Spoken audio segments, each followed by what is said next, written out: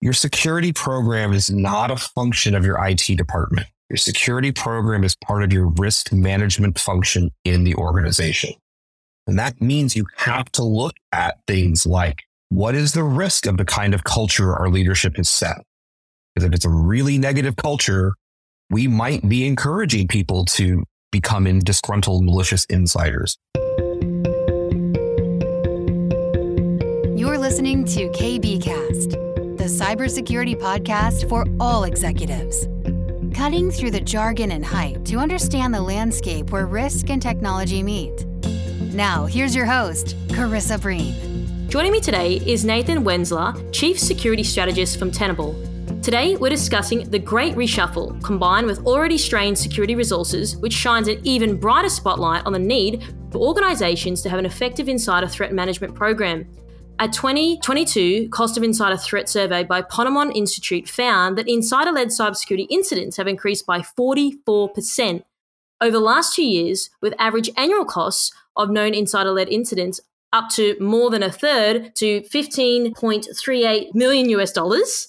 So today we're going to be talking about all of this. So Nathan, thanks for joining. I'm really keen to get into some of the that Ponemon report, and I'm keen to also start with how you're seeing the insider threats change. Yeah, well, first, thanks for having me and really appreciate the time here to do that. You know, insider threat is kind of an interesting one. I have been really focused on the kind of people side of security for a good chunk of my career, both as a former CISO and security leader, as also as a practitioner. So this is kind of a topic that's sort of near and dear to my heart. We've watched this evolve quite heavily, not just over the last couple of years when we've seen the Great Reshuffling happening, but even longer than that. Initially, insider threat was really seen as only malicious, disgruntled employees who were trying to take some kind of revenge action against their company or soon to be former company. So there's a lot of concern about intellectual property loss, about data theft, these kinds of things. But I think what we've seen, perhaps the most tellingly about how it's all changed in the last 2 years, is really emphasize this point, as we're seeing a lot more of sort of accidental, or even in some cases where the employees are simply not even aware that they are participating in some form of intellectual property theft or data theft. It can be as simple as policies just not being clear. And so folks think that it's okay to take their laptop home, or they're working from their own devices with work and they copy things down, not realizing that they're breaching policy. The other half of this is, going from an accidental kind of standpoint, is we're seeing a lot of challenges with organizations trying to understand when they see an employee's credentials being used to commit some sort of theft. Is it really the employee they think it is, right? We know that cyber attackers have been going after credentials as part of their attack process for ever and a day, right? It's really one of the most common things that they move towards.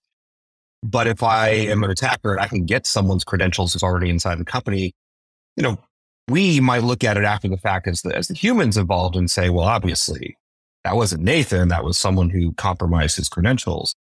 But from a technology standpoint, the systems have no way to really know that the user behind Nathan, as long as they've authenticated, they've done their pieces correctly, that's Nathan's credential and it's allowed to do things. So it's gotten much more complicated, right? We can't just assume that it's a malicious actor who we know.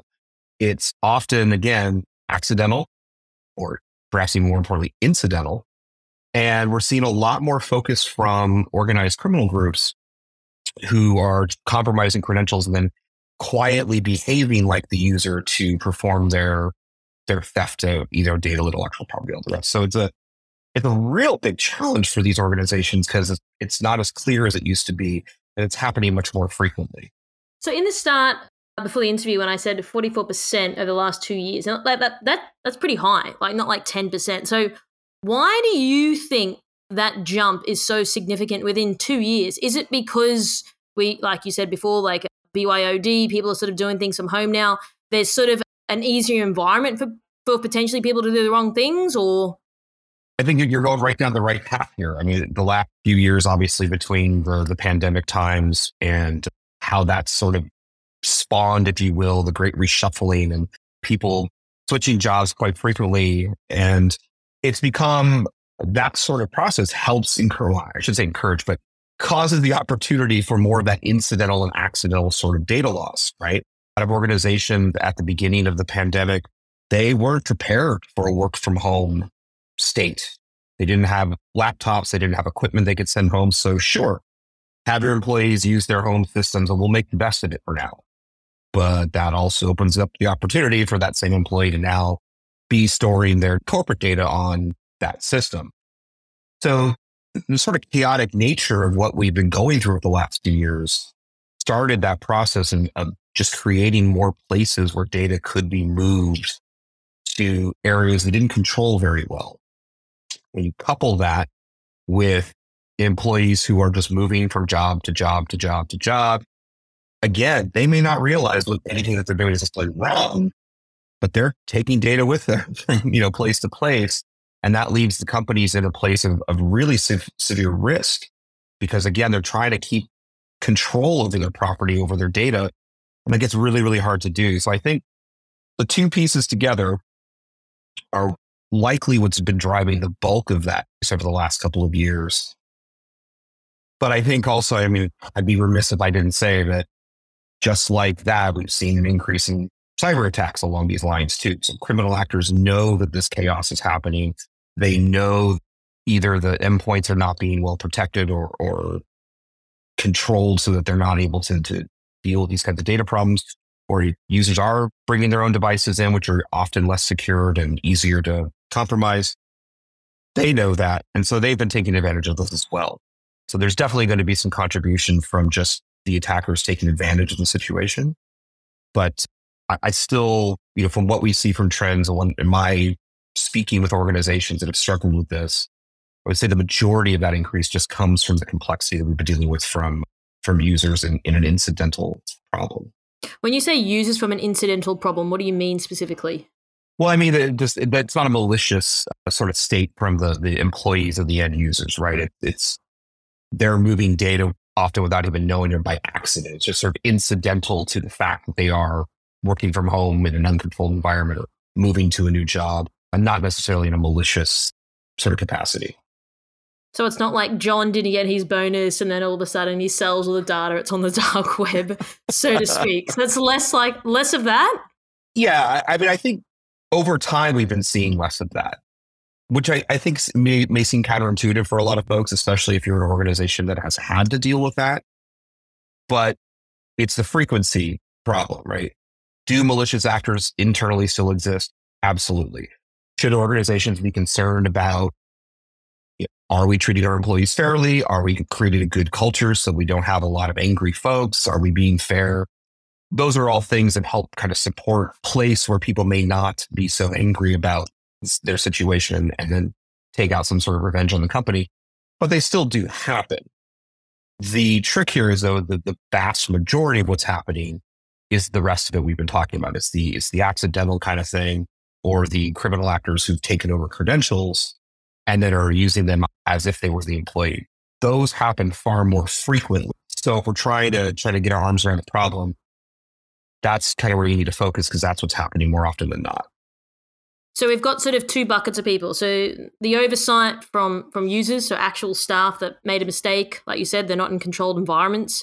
And then it's easier now for, I guess, attackers to hide behind potentially like your profile, for example. So it's like easier to frame you type of thing. Is that what you're saying? Like it's easier to say, oh, exactly. It was definitely Nathan. So that's really interesting. So how does that go? So just say hypothetically, you've been called up because they think that you are, a malicious insider, and they're like, well, all the fingerprints are on you, Nathan. It's all you. It's all you. How does a company navigate that? Because what happens at the end of the day, it wasn't you, and you've been fired from your job because all roads lead to you, and in fact, it wasn't. That's an awesome question, and we could probably spend another hour talking about sort of the HR and legal ramifications around how you work with security organizations to deal with these kinds of security incidents. The answer, quite frankly, is it takes a lot of work. This is why this is such a major risk factor for a lot of organizations in the security space, because in order to investigate all of the data points, to look at all the event logs, to sort of go back and do the forensic analysis of all the pieces that were done. For a lot of companies, that means hiring an outside firm. Can be weeks, can be incredibly expensive. In the middle of this, you're already dealing with the data breach itself, right? You've already had loss. So the company's impacted. You're spending more money. It's taking a whole lot of time. Meanwhile, it all seems like an employee. So you've got a lot of the HR and kind of cultural problems you've got to deal with an employee that's got a dark cloud over their head that they're worried about.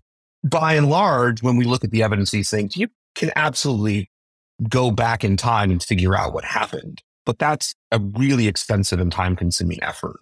So credit where credit's due. Most organizations I've ever worked with don't generally jump the gun and just immediately fire someone, especially when it's a pretty serious data breach.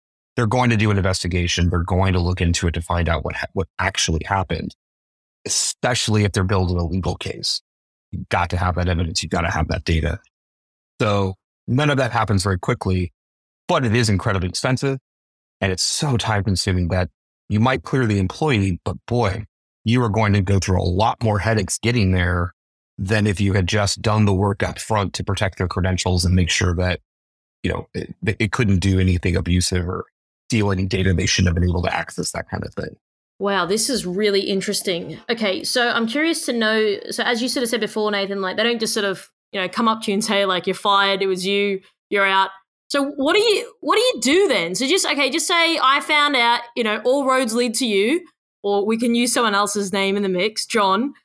How do you handle it? So what do you do? Do you put them in quarantine? Do you put them in like work jail? Like you can't have them there on site. Like you don't know what you're dealing with. Like what do you do? How do you handle this?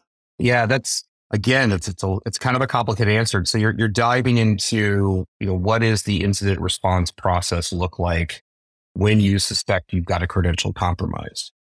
And you really have got a couple of moving parts here. You've got potentially an attacker that's compromised the credentials. So you're not just looking to quarantine the actual user. You're actually trying to compromise or quarantine the attacker. And if you do anything to modify that user account they're using, if you were to delete it or quarantine it or whatever, you do alert the attacker that you're onto them, right? So that could cause more damage. But containment is the key up front. Right? You've got to start to do some investigation work, figure out the scope of the problem, see if there's ways that you can contain or limit the damage that's not only already been done, but the damage that the attacker, again, if it is an outside entity, could potentially do. And once you've got some boundaries set for containment, then, quite frankly, you're spot on about the next steps, right? You're going to look at quarantining that user account, revoking some of the access permissions so that it can't continue to do things that it shouldn't be doing. You're also, of course, going to be monitoring your networks very heavily to make certain that other accounts don't start behaving in a strange manner. So it's a lot of kind of permissions and rights containment that starts to happen. For the user themselves, the employee, most of these situations, it's a little annoying. I would say what I see most commonly is they just get issued a new credential that they use kind of during this process. So they often can get kind of right back to work, do what they need to do if they're not legitimately the direct suspect of what's going on. But yeah, containing that damage is really kind of the key first step. And that can be a really complicated piece between rights, permissions of the account, between network access, between the data sets that you're trying to control and protect. It could be application access. So a lot of work has to be kind of coordinated and done so that when you throw the switch, so to speak, you can really isolate that compromised account and start to push out the attacker from the environment and begin the recovery process. Wow. Yeah. Okay. I do hear what you're saying. It makes sense. So it's very convoluted. It's quite an arduous process as well. So what happens? You do all this process and then you get to the end of the line and you worked out it wasn't John. How do you handle that? Because then this person's probably been ostracized. It's probably obvious the guys haven't seen John for a while. Something's happened. Sure. How do you handle that from a leadership perspective? And then you got to think about it like if you're John and you've been, well, I'm not going to say the word accused, but you've had to go through this whole process and it wasn't you. Like how? Like did they just leave in the end? Like what have you seen in your experience?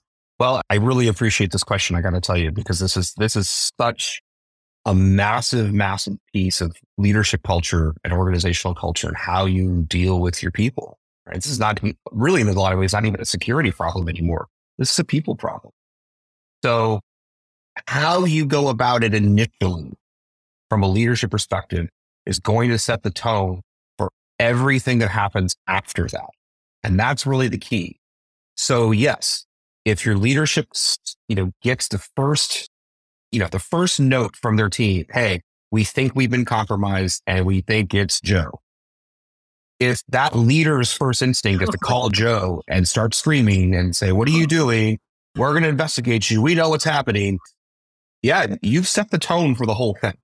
Right? But just to jump in there, Nathan, people have definitely done that. Am I not wrong? Oh, no, absolutely. Absolutely. And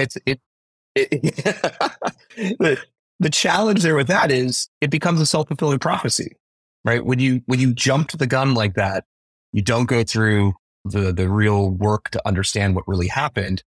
You have created a malicious employee. You have a disgruntled person now that works for you. And yeah, if they don't quit on their own accord, they're not going to be really willing to work with you in a cooperative manner. They're not going to be a great employee. You're going to have massive, massive business problems on top of the potential for, just kind of human psychology, right? If I was Joe in that case, there might be a point 6 months down the road where I say, I'll show them, they thought I did it. Well, I'll do it for real this time. Now you have that problem, right? It sounds a little ridiculous, but this is why. It's true. It's 100% true. It's why we know in the security side of things, I reiterate this with a lot of people constantly in talks that I give and consulting work that I've done in the past. Your security program is not a function of your IT department. Your security program is part of your risk management function in the organization. And that means you have to look at things like, what is the risk of the kind of culture our leadership has set? Because if it's a really negative culture, we might be encouraging people to become disgruntled, malicious insiders. That's a risk. That's a thing that we have to address somehow. So as companies are getting a little more mature about these processes, they start to realize that security isn't just, a bunch of techies sitting in their basements wearing hoodies and trying to hack the world. When you see it as a risk management function, it starts to make more sense about asking these broader business questions around, well, how do we encourage people to work with us? How do we approach an incident like this in a way that doesn't single out the employee so that we can do this in a positive manner and not set ourselves up for future problems?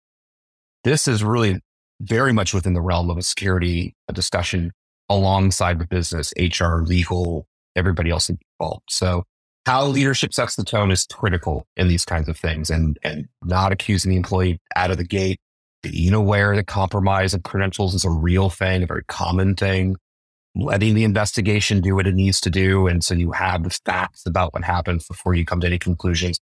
All of these kinds of factors are really, really critical in the response process, and still doesn't happen. I mean, some folks still do it the way you hinted at there or described, but we're trying to get people more and more to have that more the kind of data centric approach to the problem before you do anything too rash. So I want to focus now on the response side of things. Now, in the Australian market, there's been a large data breach. You probably heard about it. People sort of claiming like, oh, how they responded was really bad.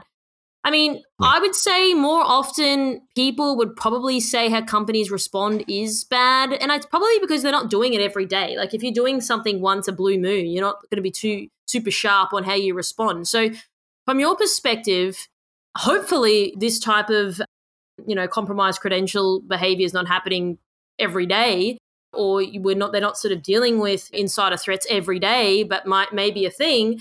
So how would you go about making sure that people, when it does happen, people are on their game? They're not sort of like running around. They don't know what's going on. They're calling Joe. They're going off their head. Like people act in panic.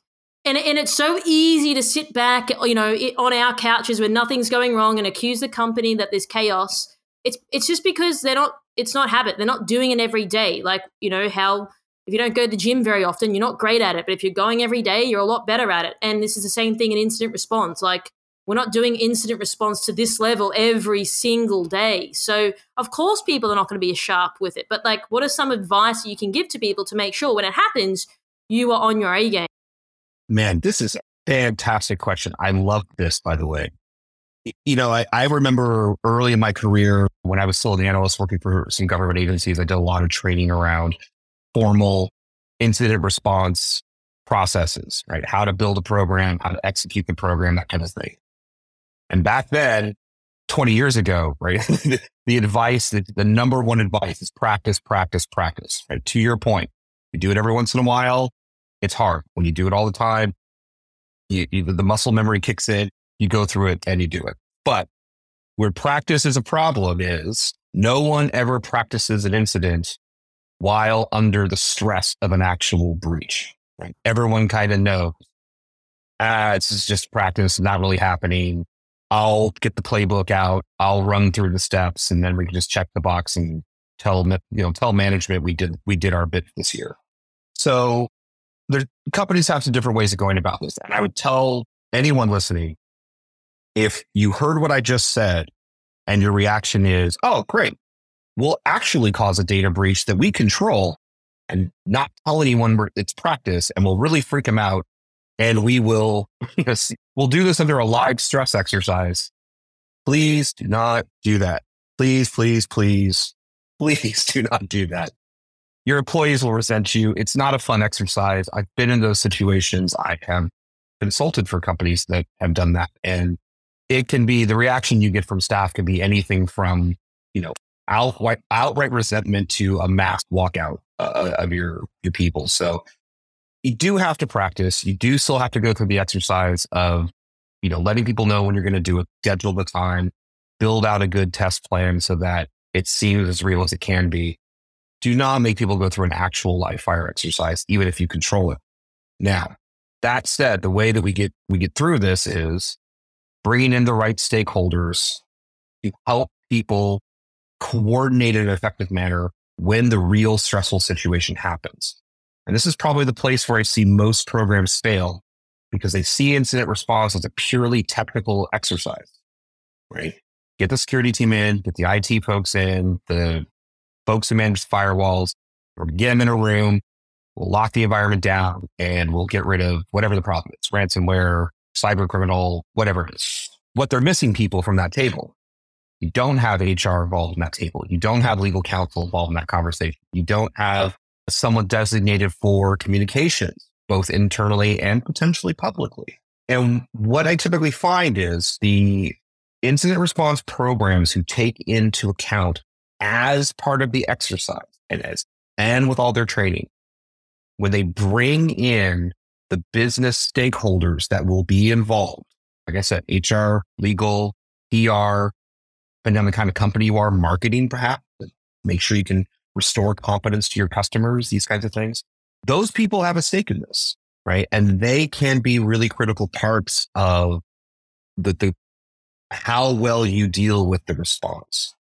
And when you have those people in place and they know what they're supposed to be doing, they know that what their part is, it actually does alleviate a lot of stress from the technical folks, that they don't have to worry about those kinds of pieces, someone else's responsibility.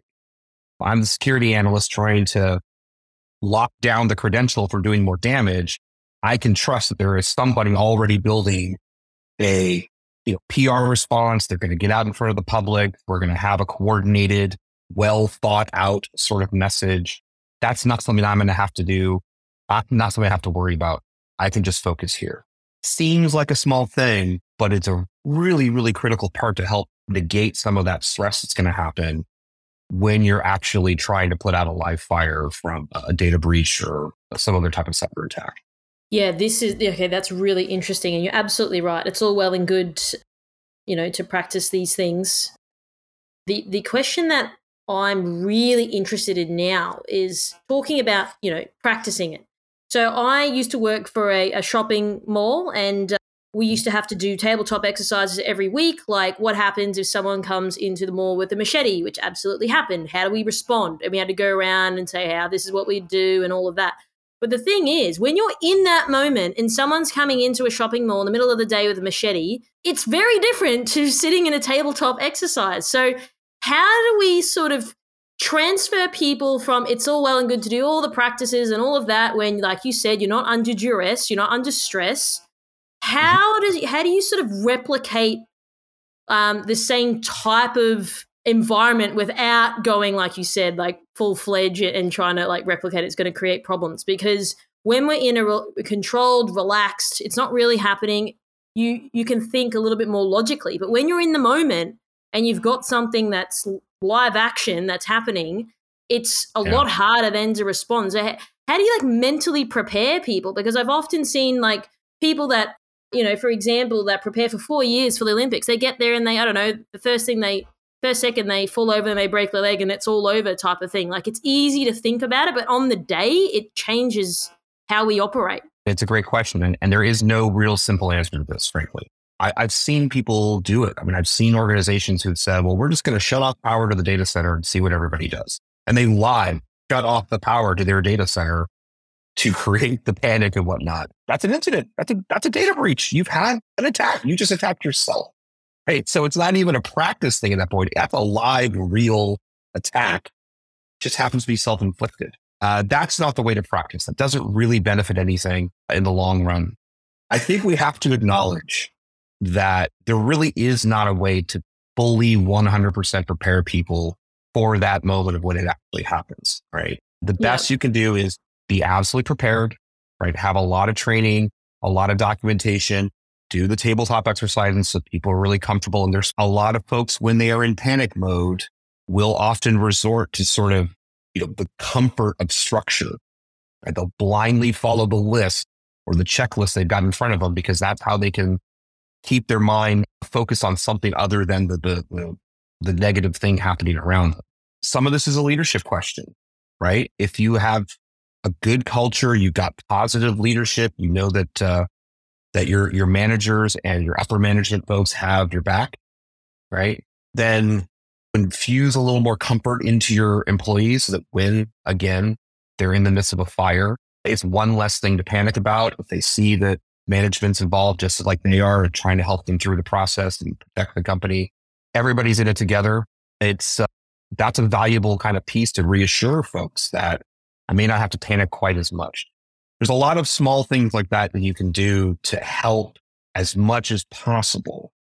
But there really is no way short of shooting yourself in the foot and attacking yourself that you ever can really recreate that same kind of level of stress. So you just got to be ready to mitigate in every way.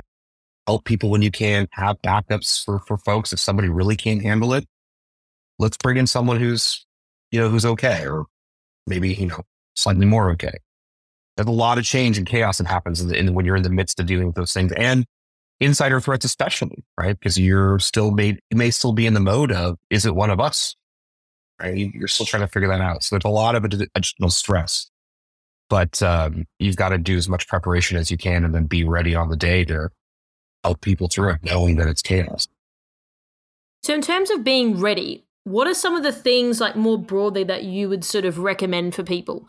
And the other question I'd love to ask you as well is tabletop exercises. How frequent should people be doing this? And I guess that depends, but I mean, I've had various answers, so I'm keen to get yours. Yeah. Well, so let me talk about the preventative part first, because I think that's really the key here.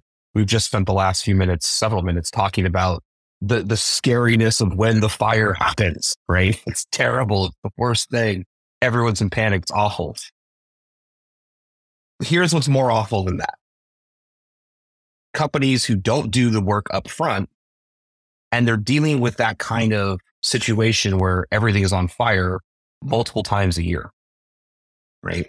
You're concerned about staff retention. If you're concerned about culture, if you're a security person or an IT person, you're going, this is the 7th breach we've had this year. Nobody's trying to solve this stuff. I'm out of here. I don't want to deal with this. So we talk a lot about incident response as an after the fact kind of thing. And that is exactly what it is. It's right there in the name, response. But what we're not focusing on is what are the kinds of things we should be doing to ensure that as few attacks are successful as possible so that we don't have to execute the incident response program as often. Not at all. I'm not going to say 100%. There's no such thing. But just can we start to get it down so that we have a program? The response program only triggers once every so often, not once a month. And the only way you get there is by really focusing on the preventative measures. And the preventative part of it is, I think, frankly, where we've lived for a long time in security. After the fact, responsive tools like your endpoint security products and SIM tools for, a lot of ways are event based. So they're after the fact kind of tools. They're critical. We have to have them because, again, we have to deal with the contingency of the attack happening. But when you look at all the tools we have for gaining visibility into the assets we're trying to manage, understand how complicated our attack surface is, where could an attacker actually breach us, patch management. We've been doing patch management for 30 plus years, right? That's a critical piece of the preventative measure. Close the holes that an attacker might use to get into your environment by removing vulnerabilities from the organization. Credentials, like we've been talking about that a bit this whole time. Get your arms around the credential problem, right? Do that up front, not when your house is on fire. You want to make sure that you have employees have appropriate rights assigned to their accounts. They haven't been given domain admin access to your whole organization just because it's easier. We have to do these kinds of cyber hygiene preventative steps up front to understand the lay of the land, mitigate as much risk as we possibly can, close a lot of the vulnerabilities and places we can be exploited as much as possible. That is going to make your entire incident response program much more effective because you're only going to really need that when it's something very, very serious and it's something that you're not putting people out from having to do it all the time. There's also something to be said for the fact that the more you fix up front, not only is it cheaper, easier, quicker to do that, but if you know what you fixed, then you also know kind of what's left. And that also helps you refine the containment process during incident response. You know that the attacker can't take advantage of certain exploitable vulnerabilities or domain admin credentials because you've done the work up front to protect them. That is a really powerful way to help your containment strategy. It's going to really make your response process more effective. So don't lean on incident response as the only mechanism, right? The preventative piece is key. And the more that you do to get visibility of your environment, the more you do to understand how it all connects in terms of if this perimeter system is breached, what can they do from there? Whose credentials could they compromise? What other vulnerabilities might be out there that they could move to? Understanding all of that and then starting to build a security plan around it up front, that is really what your insider threat sort of management plan is. That's how you've got to focus. Then when the inevitable happens, you've got your response plan to start to mitigate after the fact.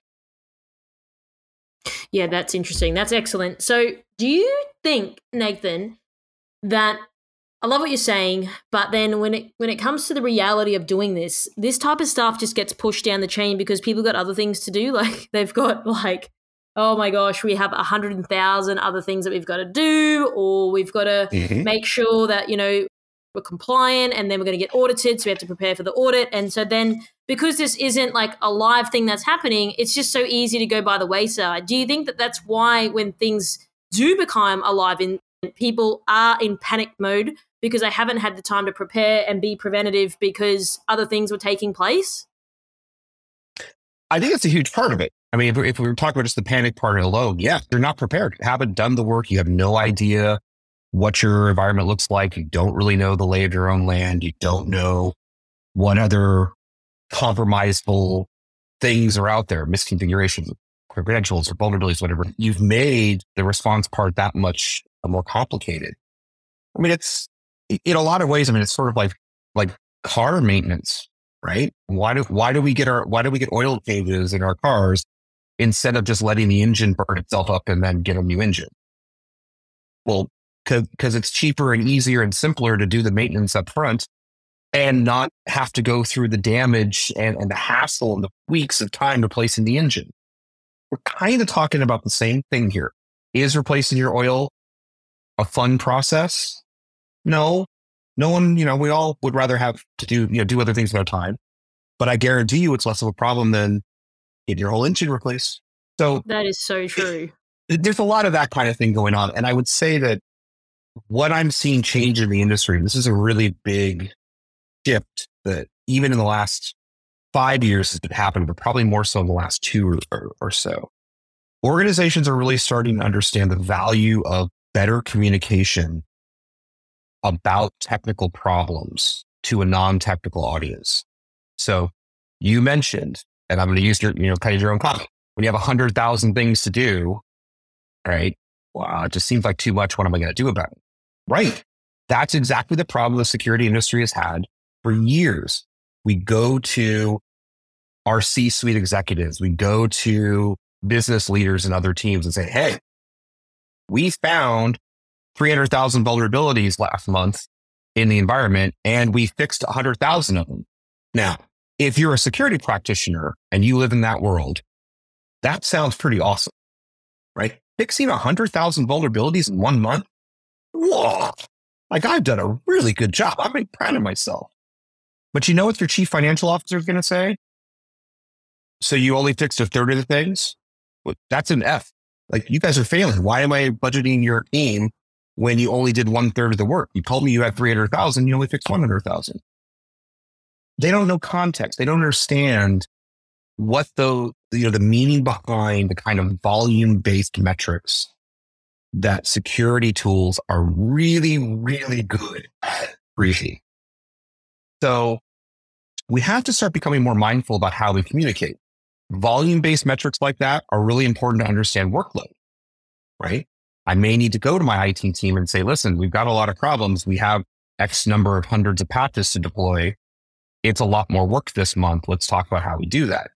But if I'm going to go up to the leadership folks, and this again, we're talking about budget approvals, we're talking about more staffing, we're talking about even just culturally having them see security as a value to the organization. You got to communicate that kind of information differently. And when you can do that, when you can come to your boards or your C-suites and say, listen, I can show you, we have a letter grade for our environment right now. And over the last 9, you can see that our letter grade has gone from a D+ to a B-. We're still working, we're heading that the right direction, but things are getting better. I may not understand a thing about cybersecurity, but I can understand grades or a score or a trend line. Like, these are things I can easily understand and sort of intuitively, and at least know the direction we're heading. And what we see, if you take that to the kind of its next step, and we're talking here about attacks, insider threat attacks, and that kind of thing, trying to create visualizations of those kinds of problems is even a more powerful form of communication, at least that I find. So one of the talks I was giving recently was talking about how to look at this concept of attack path analysis, right? It's a very common forensic tool. We see it used after the fact for data breaches all the time, where they go in and they've mapped out all the data, and they can put a nice little sort of flow line that says, this is the system the attacker broke into. They moved to this system. They performed a privilege escalation attack. They moved to this system. And it's literally like a Visio diagram to, going back to dating myself about my Microsoft tools. But it really is, it's a visual representation of how an attacker moves through the organization, an attack path. What I've been starting to recommend with people is to start to look at that up front, right? Don't look at those kinds of things after the fact. Let's go back and look at, what does my environment look like from a security posture state? Where are all the vulnerabilities, the misconfigurations, the credential problems? Where could it all go wrong? And if I can correlate that data and give it context against each other, I can visualize the same thing. I can actually say, well, we see these vulnerabilities here. That means an attacker could do lateral movement to these other systems or get access to credentials. And we can sort of, hypothesize what they could do.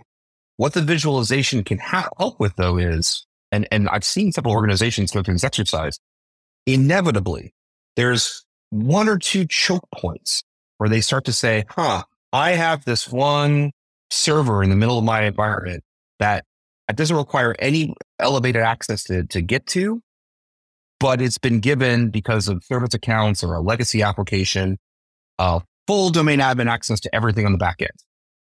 And so you'll see literally hundreds of potential attack paths flowing through that one server. It's a visual, right? I can go to my board and say, hey, I need to protect this server because I found 47,000 vulnerabilities on it. Really more compelling when I can show them a quick screenshot and say, out of all the systems in our environment, this one, you can see visually how many potential rogues an attacker could use to completely compromise us in every way. That visualization of data, you take it away from the big numbers, you take it away from a context that the business leaders don't understand. That's a thing they can understand. And now you can start to talk about it from a risk perspective, right? They're going to be more engaged about, oh, yeah, that's bad. What do we need to do about it?